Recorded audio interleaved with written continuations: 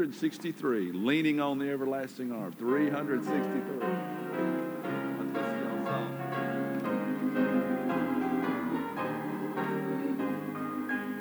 What a fellowship, what a joy divine, leaning on the everlasting arm. What a blessedness, what a peace is mine, leaning on the everlasting arm.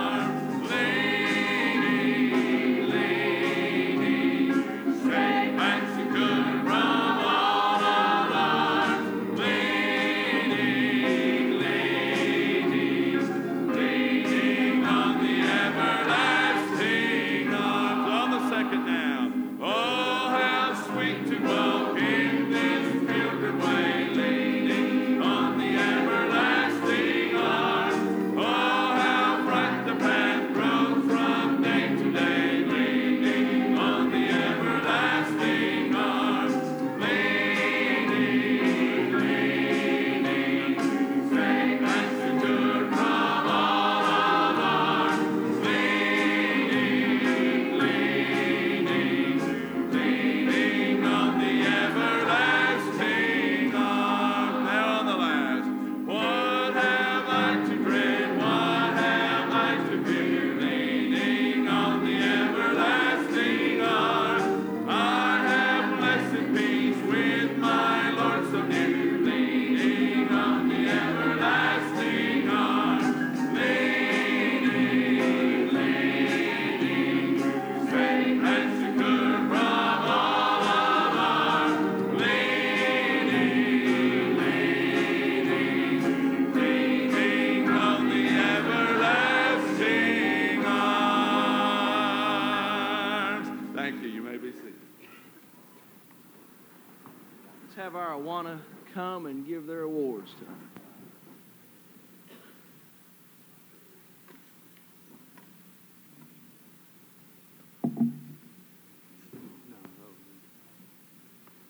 As our Cubby Band is coming, I want to remind you of something that's coming up. It's going to be a very grand event. We've got our Grand Prix coming up on November 12th, and this is a Sunday afternoon. And this year we've got a little bit, some different things that we're doing this year. We have got we'll have something for the Cubbies, which is our 3- and 4-year-olds. We also have an event. We'll have an actual event for our Sparks, which is our kindergarten, 1st and 2nd graders. And we have events this year for the 3rd through 6th graders. And then this year, the leaders have challenged the church staff. You got that car coming? All right.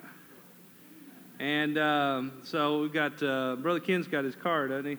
He working on it. But Rick, got your car? All right. And so we've got a little, Rhonda, you got your car ready yet? Oh, we got the block. Here's Rhonda's car. You left it up here. Here you go. Actually, this is what the clubbers start with.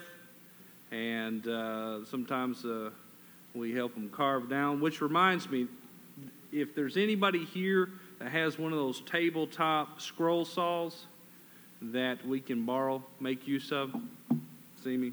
And but this is usually one of the finished. This is Monty's car, and evidently he's so proud of it that he built a box to put it in. But this was a championship car last year, I guess, so we'll see who is the champions this year. But mark your calendars, November 12th. Plan to stay after. Even if you don't have anybody involved in Awana, now you've got a reason to come and watch, because you want to see the leaders defeat the church staff, if nothing else. But we'll have food there that will be having donations for to raise some money to help cover the things that we do with Awana. But we appreciate your support of Awana, and we are very excited about this race and seeing the leaders beat the staff. Now our Cubby Band.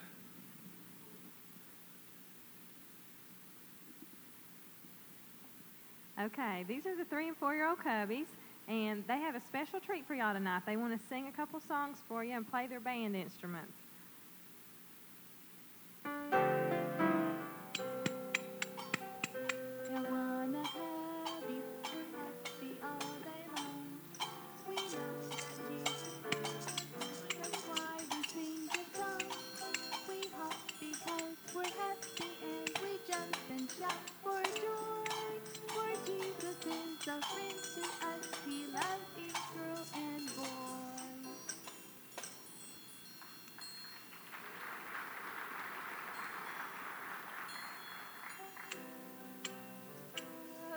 We're happy all day long.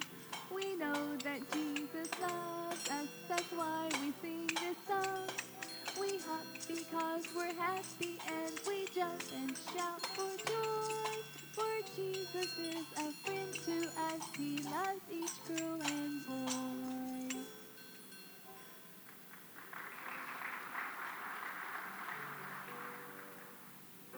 Happy birthday to you. Happy birthday to you. Happy birthday, Mr. Kevin. Happy birthday to you. Good job, boys and girls. Okay, these boys and girls have worked real hard, and they've learned 2 Bible verses, and they're earning their first lamb patch. We have Charlie Cleaver,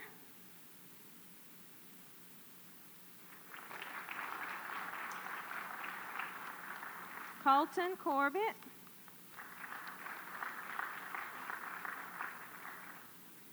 Amanda Hickerson, Caitlin Allen, Maggie Woods, Skylar Price, and Savannah Gaffin. Good job, guys.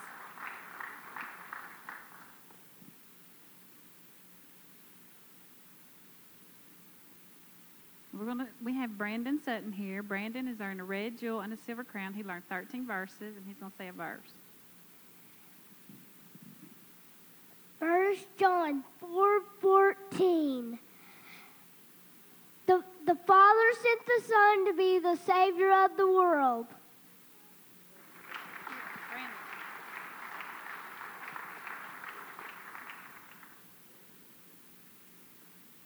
Yeah, we're the Chums, the 3rd and 4th grade girls. This is Megan Reed, and she has finished her Bible drill too. She said some 13 verses, so she gets her Gold Torch Award.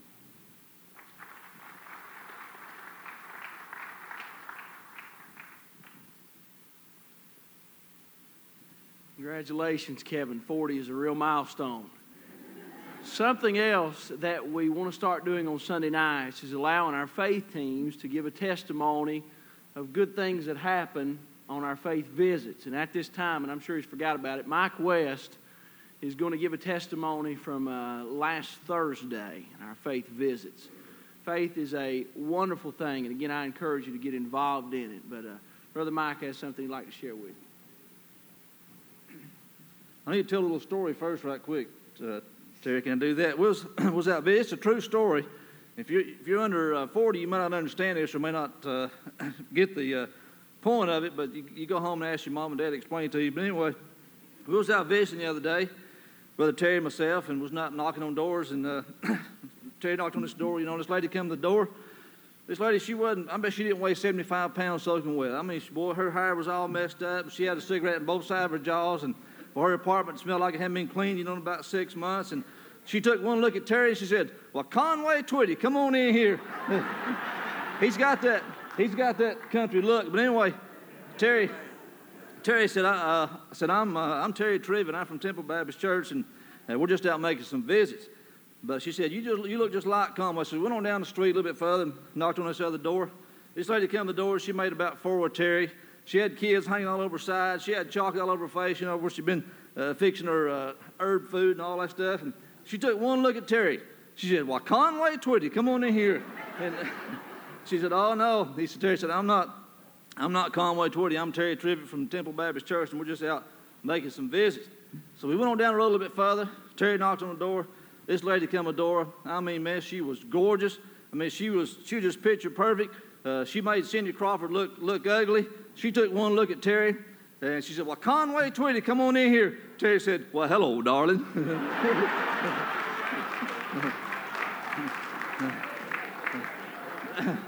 That's almost a true story, but anyway,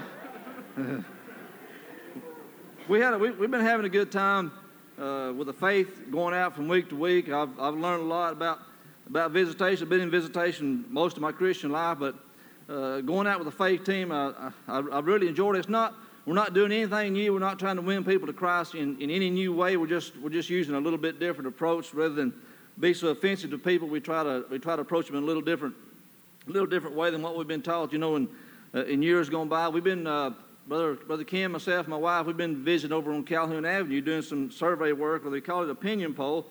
We've run into all kinds of people over there. We ran into some Mexicans the other night and talked to them, invited them to the class that they're having next door on Sunday afternoons. We ran into one lady, she was a Czechoslovakian. We ran into one guy, and this guy, he didn't have a clue. We asked him, you know, why people attend church. This guy, he didn't have a clue on why people ought to attend church. We asked him about what it takes for a man to go to heaven. This guy didn't have a clue on how to get to heaven, how to get saved. So we're going to go back to him and talk to him. But we knocked on this lady's door the other night, and Brother Ken talked to her through the barking and howling of two mean, vicious dogs on the front porch. And man, they just kept barking and kept barking. My wife and I was praying constantly the dogs would shut up. So Brother Ken, he shared with her the faith outline. We got this little outline that we go through as we present the gospel, and you get down to this point where, in your opinion, what do you understand it takes for a person to go to heaven? And she give a works answer, and Brother Ken explained to her about how to be saved. She did ask the Lord to save her. We're going to follow up on her and go back and visit with her in next week or so. So there are a few people get saved. There's a lot of people out there that I believe just waiting on somebody to come by and tell them. I believe there's people just like that old Ethiopian eunuch, just waiting for somebody to come by, waiting in a chariot, reading Isaiah 53, waiting for somebody to come by and share with them the gospel and tell them how to get saved. So they're out there. We just got to go get them. And I encourage you, all you people, that if you get asked to be involved with the faith, I encourage you to get involved with it. It'll be starting up again after the first of the year, especially Sunday school teachers. It'll really be a blessing to you. It'll help you in your visitation. Thank you.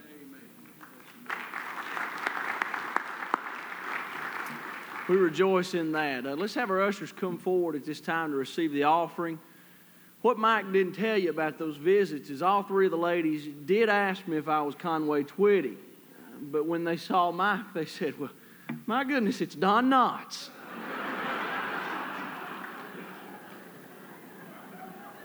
And so I'd rather be Conway than Don any day of the week. You be faithful in your giving, and the Lord will bless you. Now, I have a card over here. Hang on just a second.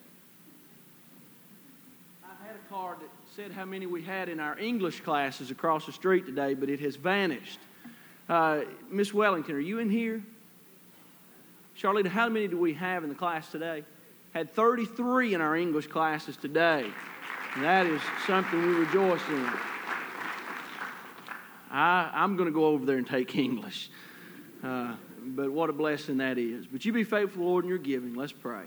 Lord, I thank you so much, again, for the opportunity to give to you. Lord, help us to be obedient, and you bless the giver. Lord, we thank you so much for what you've done, and it's in your precious name we pray. Amen.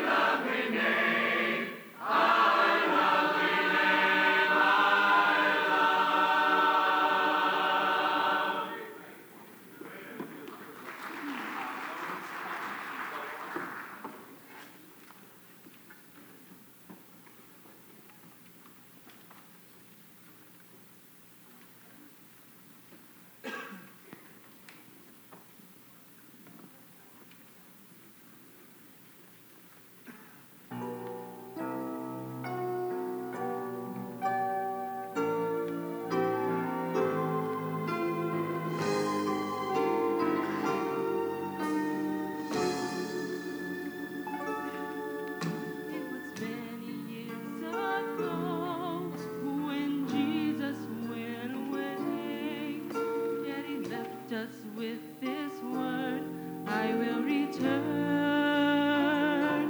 Trying days have come and gone, but we are still depending on the promise that He made to us that day. I know He's coming, and we'll all rise to meet Him, all rise to greet Him in the air. Oh, what a moment when at last we behold Him. Every word that He told us has come true. I know He's coming for me and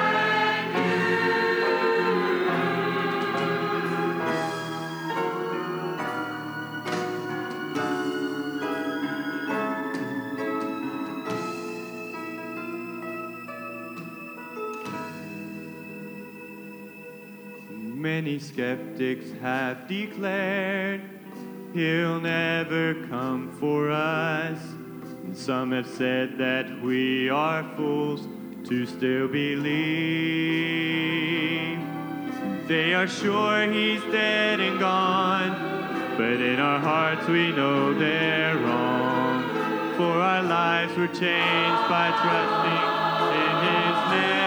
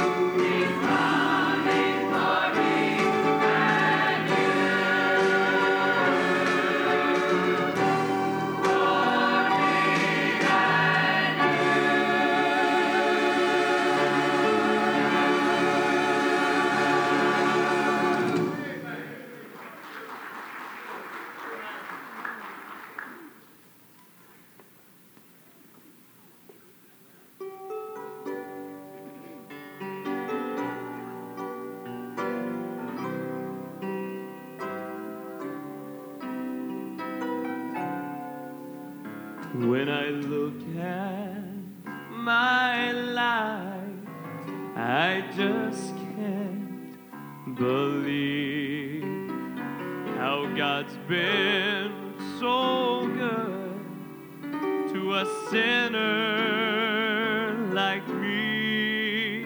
But when God looks at me, He looks past my mistakes,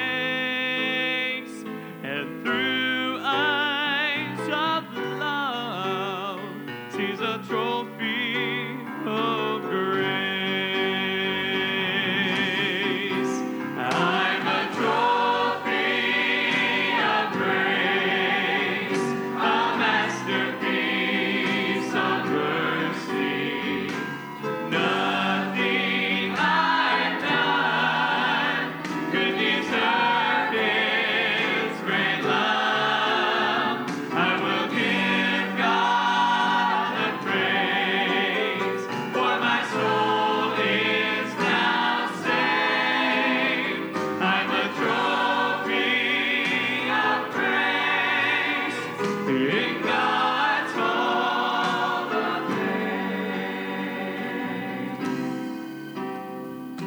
I just can't begin to ever repay God's love and His mercy. My debt is too great, but Lord, as I live, let my life give Him all the praise, and let this whole world know I'm a trophy of grace.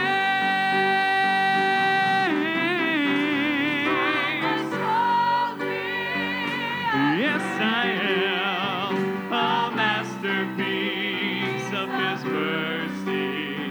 You see, nothing I've done could deserve His great love. I will give God all the praise. You see, my soul is now saved. I'm a trophy of grace in God's hall of fame. Amazing grace, oh, how sweet the sound that saved a wretch like me.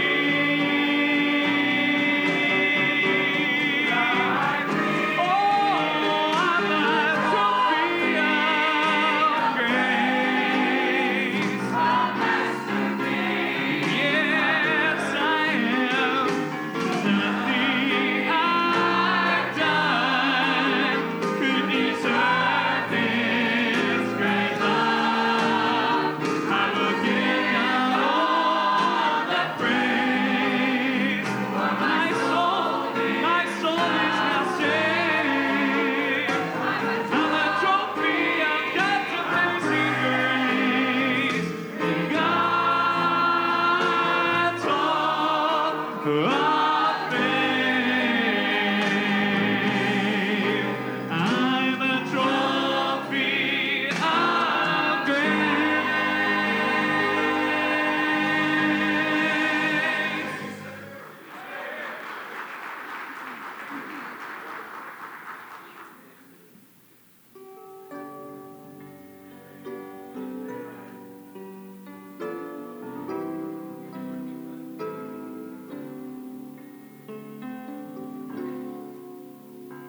I just can't begin to ever repay His love and His mercy. My debt is too great, but Lord, as I live, let my life give Him all the praise, and let this whole world know I'm a trophy of grace.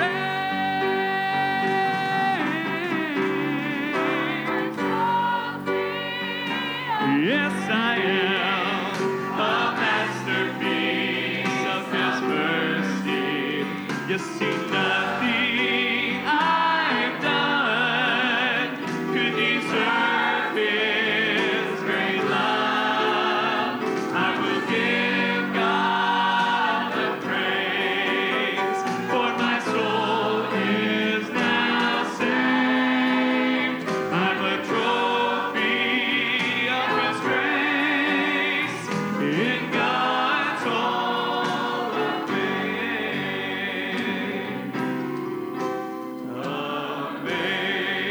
Amazing grace, how sweet the sound that saved a wretch like me. Oh, I'm a trophy of grace. Yes, I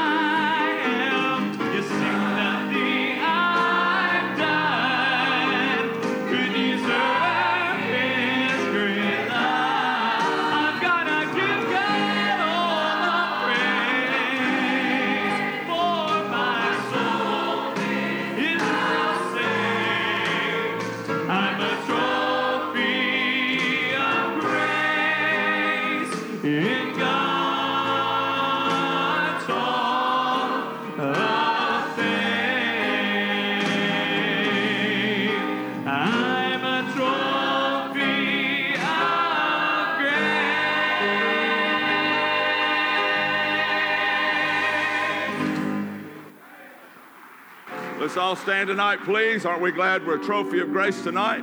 Amazing grace, how sweet the sound. Let's get out now, shake hands with everyone. Don't just stand there waiting for someone to come to you. Get out. We're all brothers and sisters.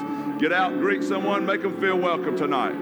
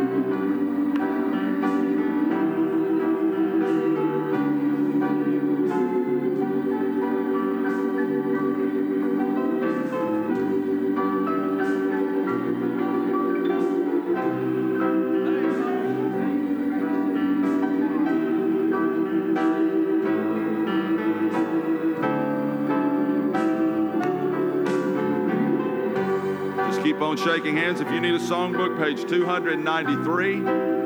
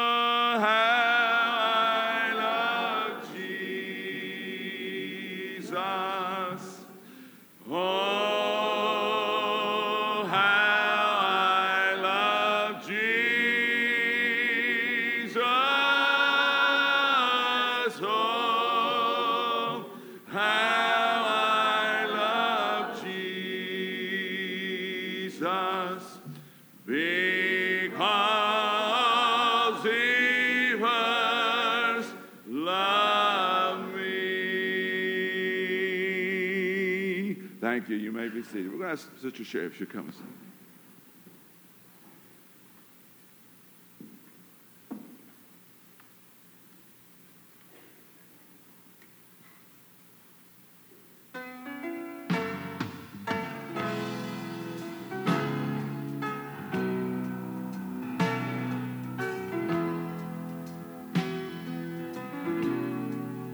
You may be down and feel like God has somehow forgotten that you are faced with circumstances you can't get through.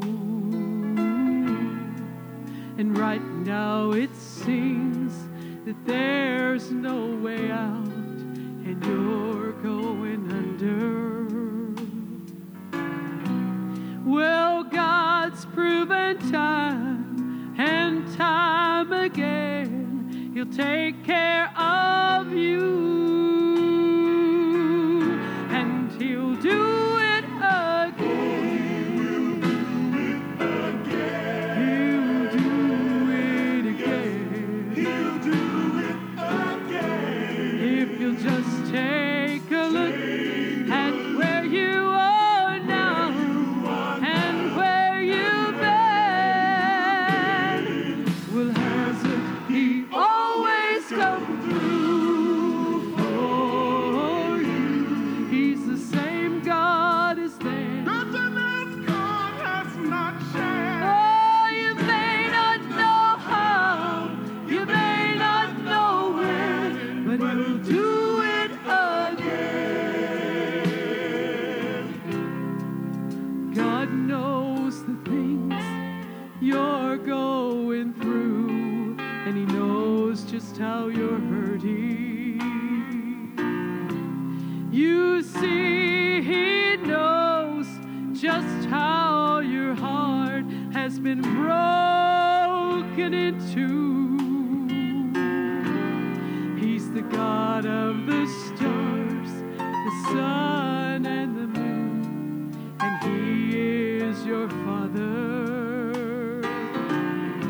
See, He'll calm the storm. He knows the way to take care of you,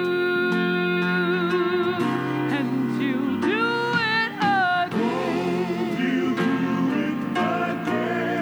He'll do it again. He'll do it again. Oh, if you'll just take a look at where you are now and where you've been.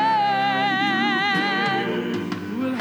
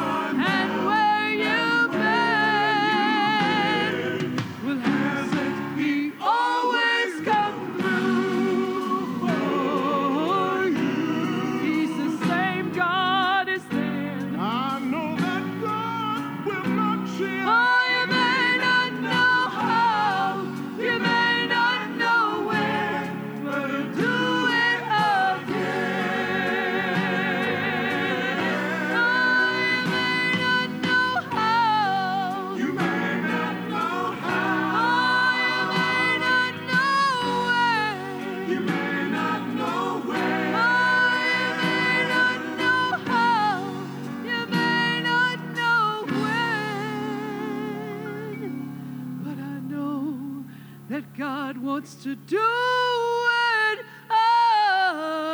again.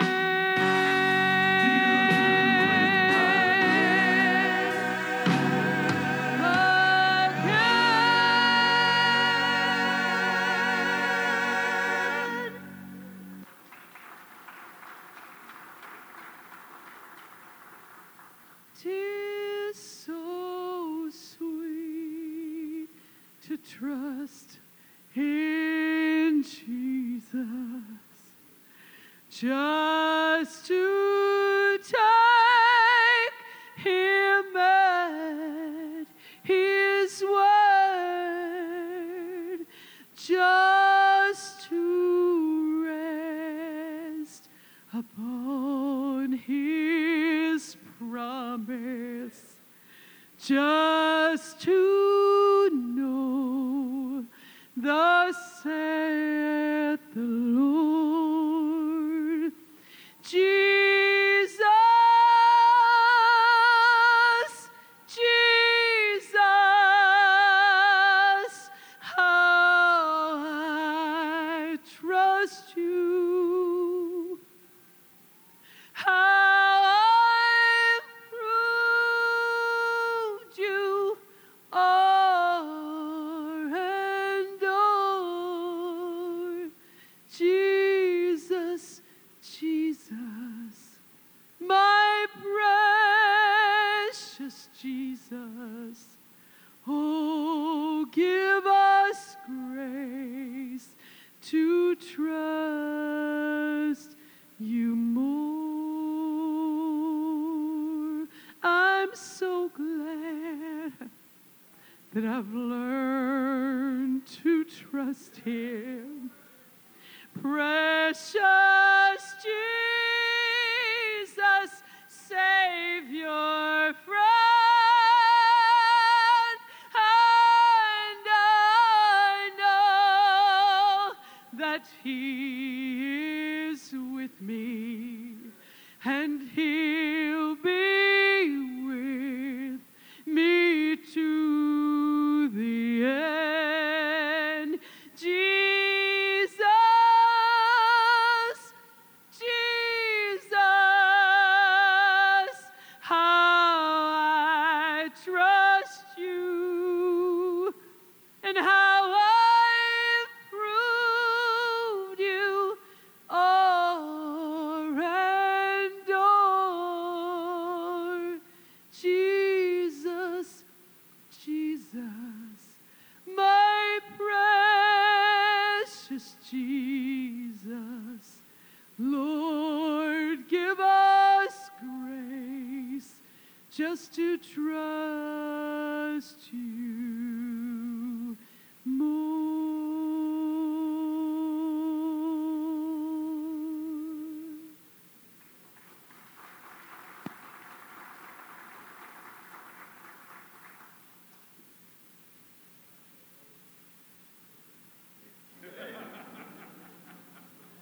These are praying, and they're welcome to stay as long as they want to. I invite you to open your Bibles with me tonight to Psalms chapter 85. Psalms chapter 85. It has been a good day in the Lord, regardless of what happened. And whether you enjoyed yourself or not, I've enjoyed myself. It's been a pleasure today to have some of my old friends that I haven't seen in a long time and be able to come and be with me tonight. And that is a joy for me.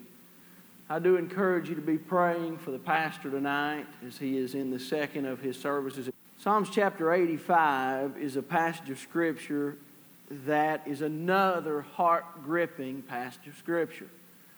And today has been one of those days for me, and I am just honest enough to tell you about it.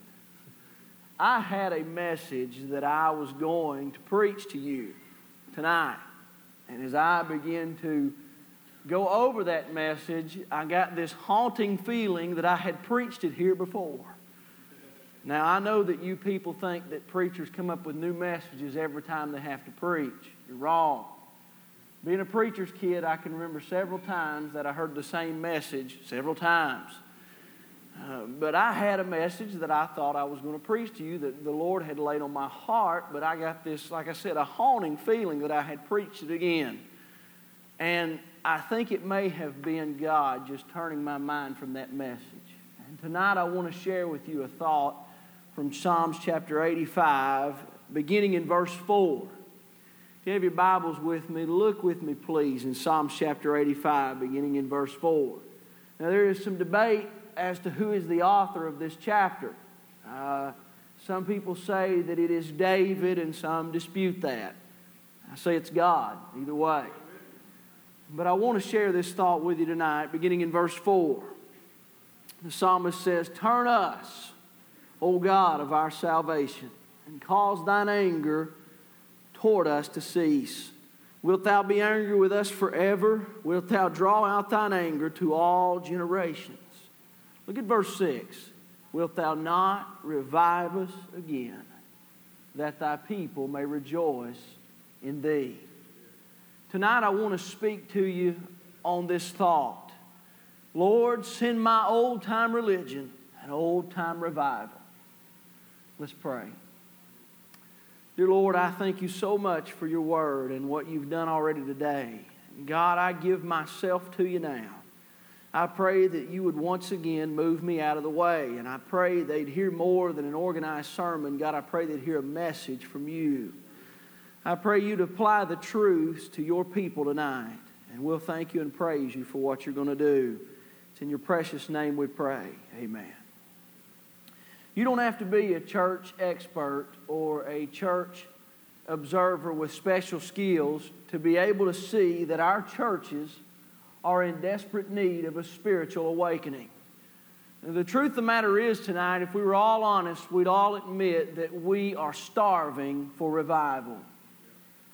I remember growing up, I used to hear the old men of God say, "We need revival." And even as a young boy, I understood what they meant by revival. But unfortunately, in the day and the time we live in, the word revival has been cheapened by so many counterfeits that are out in our world. One of my favorite authors is a man by the name of Clovis Chappell, and I like Clovis Chappell's definition of revival. He said, "Revival is when the heart recaptures its first rapture, and when the soul recovers its first love." I say to you tonight, church, that is what we need. We have left our first love. As a nation and as a people, we have walked away from what originally motivated us. And tonight, the psalmist challenges us. Because we have walked away from our first love, we are left with a powerless, pitiful, and slowly dying church. The world around us is no longer impacted the way it ought to be because we've left our first love. Ray Stedman said it this way. He said, "We are all molded by God. Some of us are just moldier than others." Say amen. For years in our Baptist churches, we've sang the hymn, "Give Me That Old-Time Religion." The sad truth for many churches today is that the old-time religion's in desperate need of an old-time revival. We need God to once again breathe His mighty breath through our cold, calloused, and contented hearts, and once again awaken us to the reality of a resurrected Lord Jesus Christ. And we as God's people need desperately to see that the only hope we have of existing and impacting in this world around us is not more religion, but a mighty revival. The kind of revival that we need will not begin on icy pews, but in individual people. You see, before we can have a revival that will show publicly, we first have to have a revival that will stir personally. I've told the story before about how during the Great Welsh Revival, a reporter traveled to the small country to check on the amazing happenings that were going on. And when he got there, he stopped a policeman and he asked the policeman, he said, "Sir, where is the Welsh Revival?" I love that man's response. He stood tall and puffed his chest out and pointed his finger to his heart. And he said, "The Welsh Revival is right here." Psalms chapter 85 is a prayer for revival. And in this passage, the psalmist is reminding God, so to speak, of some things that he had done in the past. The psalmist reminds God of how over and over again he forgave the sin of his people and brought them out of captivity. The overwhelming theme of this passage of Scripture seems to be, Lord, please do it again. There have been many times throughout the history of the Church of Jesus Christ when our God has showed Himself willing and able to bring His people beyond the programs and the procedures of mere religion and place them smack dab in the middle of the power and passion of revival. I say to you tonight, because God has done it before, you and I have a prayer and a hope that He'll do it again. We have a hope because of God's immutable nature that He will bless us once again with revival.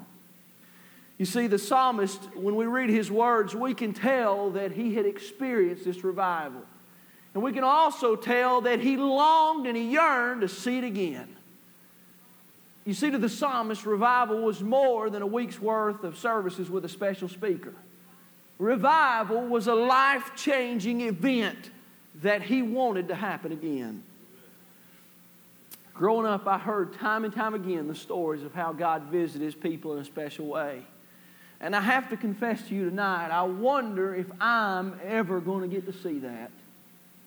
I wonder if any of the teenagers that I preach to on Wednesday night will ever find themselves involved in a special movement of God. I wonder if my son Tanner will ever see God's hand move upon His people again. But because the psalmist prays for it, I have hope. Tonight, I want to share 3 things with you from this text very briefly. I believe the psalmist has a message that is very applicable for our day. I want you to notice 3 things from verses 4 through 6. First thing I want you to notice tonight is the conditions that lead to revival. Now, regardless of what the Joy Boys on TBN tell you about revival, the truth of the matter is, revival is not something that can be formulated or figured out. Revival can't be packaged by the Southern Baptist or purchased by the Methodist. You see, revival does not begin with man. Revival originates from above and impacts below. Revival is something that is purely heavenly, but affects earthly. For years, meteorologists have tried to study the tornado. Because of the devastation that it causes, they have tried to get a better system of judging when it's going to take place. But they still have a problem, and that is that a tornado is unpredictable. They cannot, with complete accuracy, predict when a tornado is going to strike. What they can do is tell us when the conditions are right for a tornado to strike. Nobody knows for sure if or when a heaven-sent revival will ever come again. But what we do know is what the Word of God has said. The Word of God has given us some conditions that we know must be met if revival is ever going to have a chance of coming. In this text, the psalmist lays out some of these conditions for us. I want you to notice, first of all, the psalmist says, if revival is ever going to come, there must first be an honesty about sin. R.A. Torrey, the great man of God, once gave his prescription for revival. It had 3 parts, and the first one is the one I find to be the most true. R.A. Torrey said, first, let a few Christians, they need not be many, get thoroughly right with God themselves. This is a prime essential. In our text in verse 4, the psalmist makes a statement about repentance. Look at what he says in verse 4. The psalmist says, turn us, O God. Now when the psalmist uses those 2 words, turn us, he is in fact acknowledging the fact that there is something that needs to be turned from. And in making this statement before God, he is opening himself up and being honest with God about his sin. There are no skeletons hidden in the closet. There is not a sin that he swept under the rug to hide from the holy God. He has opened himself up and said, God, this is my problem. I need to repent. In verse 5, the psalmist discusses the anger of God toward his people. And I said it this morning, and I'll say it again. If God is angry with his people, it is only because of sin. God does not get mad at us without a justified reason. God's not like your teenager. He doesn't wake up in a bad mood one morning towards you for no reason. If God is angry with us, it is because of our sin. It is our sin that causes God's hand to move from us. The truth of the matter is, it's not God's fault that we as the church are not seeing souls saved anymore. We like to say, where is God? And again, we like to blame our coldness and our deadness on Him. But it is not His fault that we don't see lives changed and stirred the way they ought to be. You see, it is not God's fault that we are dead. It is the sinner's fault. The truth of the matter is, we're at fault. And the psalmist was honest with God about his sin. And I say to you tonight, if we're ever going to see God come down and perform heavenly CPR on our lifeless lives, then there is first going to have to be individuals who become honest with God about their sin. There can be no more hiding or covering or running from God. One of the conditions that without a doubt leads to revival that God has set forth and said it must be is that there must be an honesty about sin. But not only must there be an honesty about sin, but notice further, there must also be a humbling of self. In verse 4, when the psalmist says, turn us, he's not only being honest with God about his faults and failures, but he is in action humbling himself before God. Someone asked Gypsy Smith, the great preacher, Gypsy Smith, how do you start a revival? And I like what the man of God said. He said, go home and lock yourself in your room. Kneel down in the middle of the room, take a piece of chalk, and draw a circle all the way around yourself.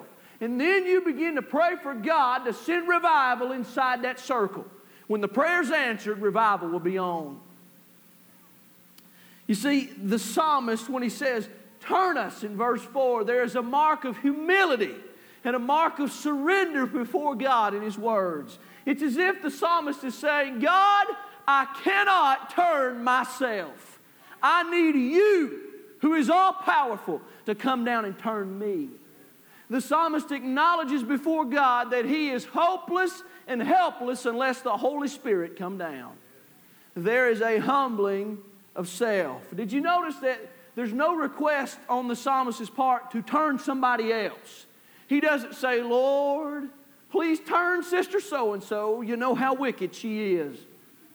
Lord, please turn that family down the street. God, you know they need repentance. No, the psalmist's fingers are not pointed anywhere but at himself as he acknowledges before God that it is me who needs to be turned. There is a personal humbling before a personal God. When God deals with His people, He deals with individuals. Oh, we're so quick to say, yes, we want revival. Preachers get up and say, we need revival, and we say amen and hoot and holler. But so quick, we're so excited about it, but yet we don't expect it to start with us. We're looking for somebody on the other side of the auditorium to catch it. And then we're hoping that like a cold, we'll somehow get it. And we stand before God and say, yes, we want revival, but don't start it on my block, God. We're so quick to point our fingers and say, other people need it. Oh, but the psalmist was not that naive. He bowed before a holy God and said, I need to be turned, Lord God. The Word of God is pretty clear. We cannot create revival, but the conditions that lead to revival rest on us. There must be an honesty about sin, and there must be a humbling of self. But notice the second thing. Notice not only the conditions that lead to revival, but notice further the cry that longs for revival. Verse 6, the psalmist says, wilt thou not revive us again? The Hebrew here literally says, wilt thou not return and revive us again? Now the psalmist is not saying that God has left or departed, but rather that relationship and that intimacy that he used to have with God is gone away. So the bad news in this passage of Scripture is that the people of God are not where they need to be. But the good news is that their hearts long and yearn to return to where they need to be. I say to you tonight that one of the problems with the church of Jesus Christ today is that we're not where we need to be spiritually. But the even greater danger is that we don't care. The even more solemn problem that we face is, again, the problem of apathy. I said this morning, I believe that one of the reasons we are losing our power and losing our effect on a lost and dying world is because apathy rules in the church house. We simply don't care that we've been diagnosed as dead. We're like the church of Laodicea. We sit on our pew and we say, everything is fine. We don't need anything. But the Lord Jesus points His finger and that nail-pierced hand at us, and He says, you don't even realize that you're poor, miserable, blind, and naked. The psalmist bowed before a holy God and he said, Lord, I need to be turned. It is my heart that longs for a revival, Lord. The heart's cry of this author is that God would once again breathe upon him. There are a couple of things that I want you to see about the cry of this writer. I want you to notice, first of all, that there is an admittance of his position. Now, one of the reasons that we as God's people do not long for revival the way we should is because we do not want to admit that we have a need for revival. Praise God, the church down the road needs some revival. Bless God, my neighbor needs revival. Them heathen kids of his need revival. But not me, I'm all right. I'm okay. You see, it's hard to cry for revival because in doing so, we admit before God that we're dead and need to be revived. So crying for revival is not something that comes natural to your everyday Baptist. Because in doing so, we have to admit our position before God. But the psalmist in verse 6 has absolutely no reservations in bowing before God and saying, I need revival, Lord God, my heart and my life. Addison Lake said, if depravity were blue, we'd be blue all over.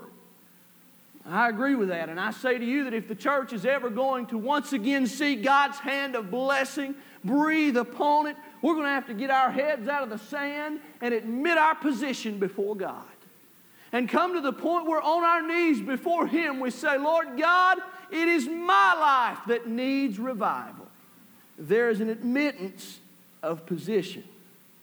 You see, I heard one preacher say, we have become so independent that we're independent of God. My prayer is that God would give each and every person who comes to Temple Baptist Church the heart cry of the psalmist. To say, Lord God, revive my soul.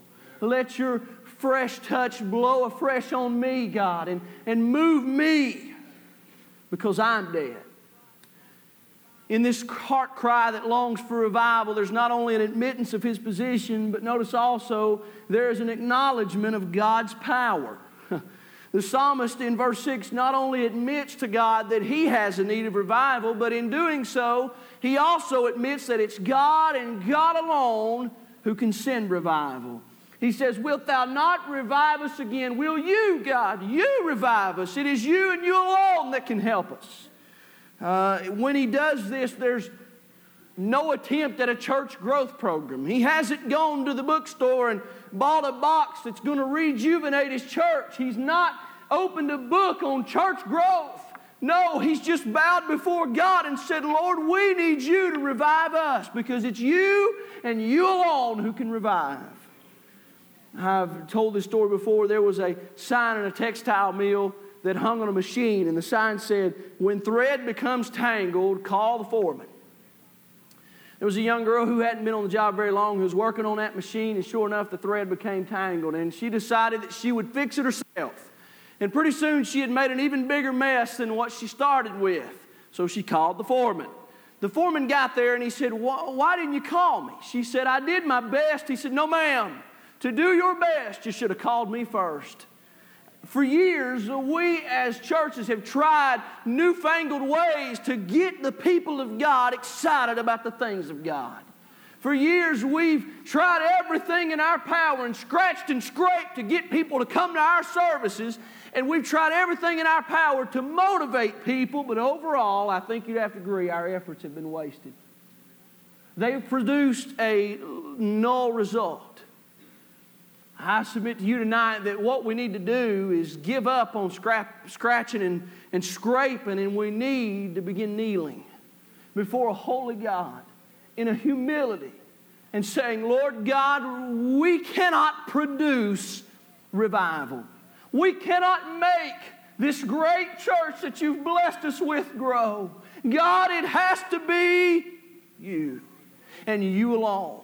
You see, there's an acknowledgement of God's power. There's a heart cry that longs for revival. And in that heart cry, there is an open honesty about sin, and there is a humbling of self. And the psalmist admits his position, but he also acknowledges God's power. Notice not only the conditions that lead to revival and the cry that longs for revival, but this is my favorite part, the communion that lives from revival. See, there's a reason that the psalmist cries for revival. There is a motivating factor in his prayer being God send revival. You see, the psalmist knows that when revival comes, the hearts and lives of God's people are changed. He realizes that something will happen. He knows that once true heaven-sent revival occurs, it produces a result. Look what he says in verse 6. Wilt thou not revive us again, that thy people may rejoice in thee? Did you see it? The psalmist, when he dreamed of revival, he saw a day in which the hearts and lives of men and women were changed forever. He knew that revival had a lasting impact on the lives of Christians. He envisioned a communion with God that went beyond the formalities of religion. He envisioned a communion with God that exceeded the programs and the procedures of an hour church service. He envisioned a communion in which the people of God were brought to see God in a way they had not seen Him in a long time. He envisioned a communion in which the people of God got a glimpse of God that they desperately needed. I say to you that there is a communion that lives from revival. And that revival can only come from the Holy Ghost. Notice a couple of things about this communion. When revival comes and it produces this communion, first of all, there will be a real fullness of joy. Psalmist says in verse 6, Wilt thou not revive us again, that thy people may rejoice?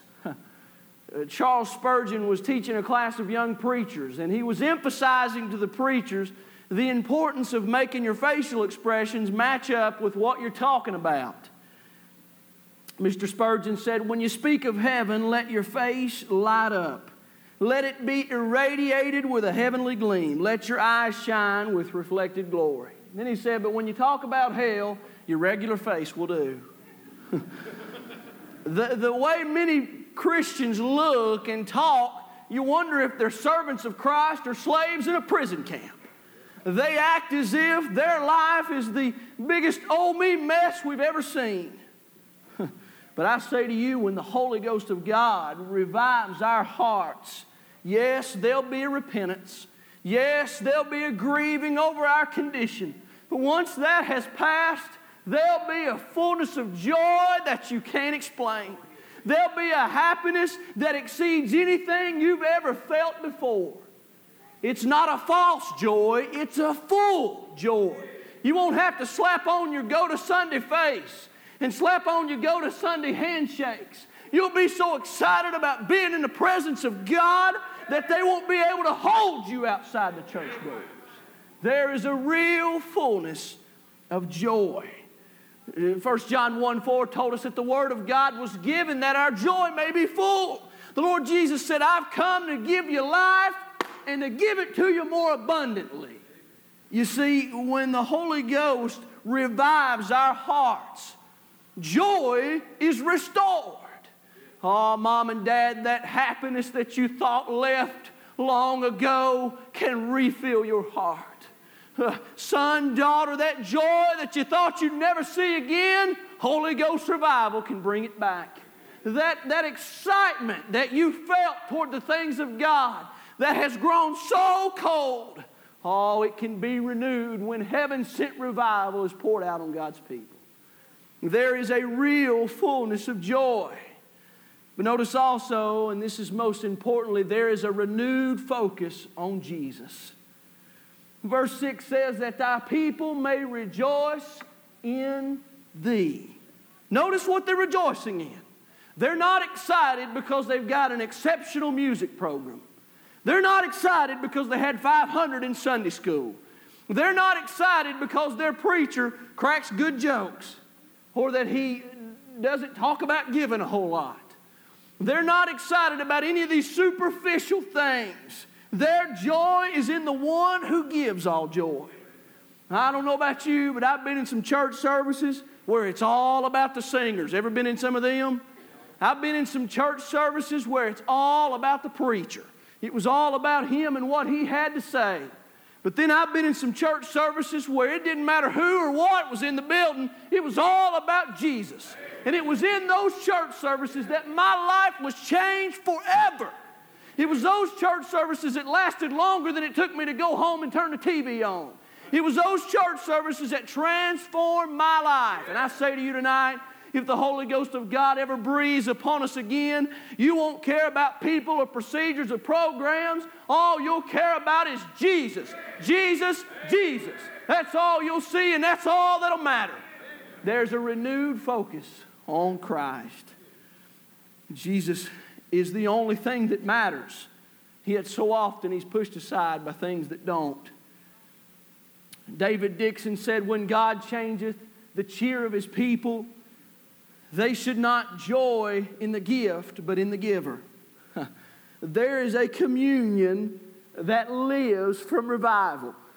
And in this communion, that joy you thought was gone is restored. And it's restored because the focus you've lost is put back on Jesus. I tell you, I think the songwriter understood this communion when he penned the words, turn your eyes upon Jesus and look full in his wonderful face, and the things of earth, they'll grow strangely dim in the light of his glory and grace. I don't know about you, but I long for that communion. I need that communion. My week gets longer and I desire that special communion, that special visitation of the Holy Ghost upon my life, where it becomes no longer normal, but it becomes extraordinary. A relationship that brings me beyond. If I said tonight that the need in our country for revival is great, everybody would amen. Because the need in America for revival is obvious. We see that publicly. You don't have to look very far. But I believe this evening that the greater need for revival is not the alcoholic on the street or the harlot who works for her money or the drug addict or the politicians in Washington, though they're in desperate need of it. I don't believe the greatest need for revival lies there. I believe it lies with the people who sit on pews. I believe the greatest need for revival is the people of God. They need to see what God can do again. It doesn't matter if we ever see revival again, and I don't know if we will. My heart aches for it. I want to see it. I've never experienced it, but I want to. But regardless of whether we ever see it or experience it, the fact that the fellow in Psalms chapter 85 cried for it and prayed for it ought to move us. The fact that his heart longed to see it again ought to shake us. It ought to absolutely crash that little comfortable world that we've developed. It ought to move us to the point where we say, Lord God, all games aside, I need revival. Me, my heart, my life, my home, my relationships, my job. God, I need it. I say to you tonight, Lord, send my old-time religion and old-time revival. Will you stand to your feet with heads bowed and eyes closed? Musicians come to begin to play softly. I need not give any wordy challenges, or I need not try to drag you out of your seat. Because the truth of the matter is, if you respond, that's not between you and me. That's between you and God. And whether you move or not, I've done my part. But if God has spoken to you tonight, then you better be obedient. You had better get out of your seat and come before Him and talk to Him and do business with Him. He pleads with us tonight. He pleads with Israel and woos them back. And the same God who pled in Micah pleads in Psalms for His people to come to Him. My challenge to you tonight is very simple.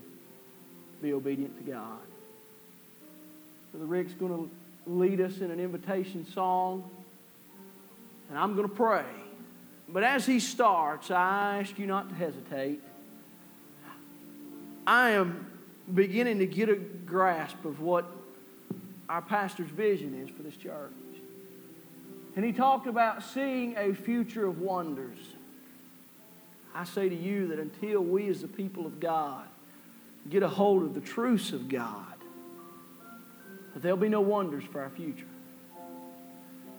God forbid the day He writes Ichabod across Temple Baptist Church. But we must continue to be obedient to Him. I'm going to kneel and I'm going to pray. As Brother Rick leads us in singing, you be obedient to God. So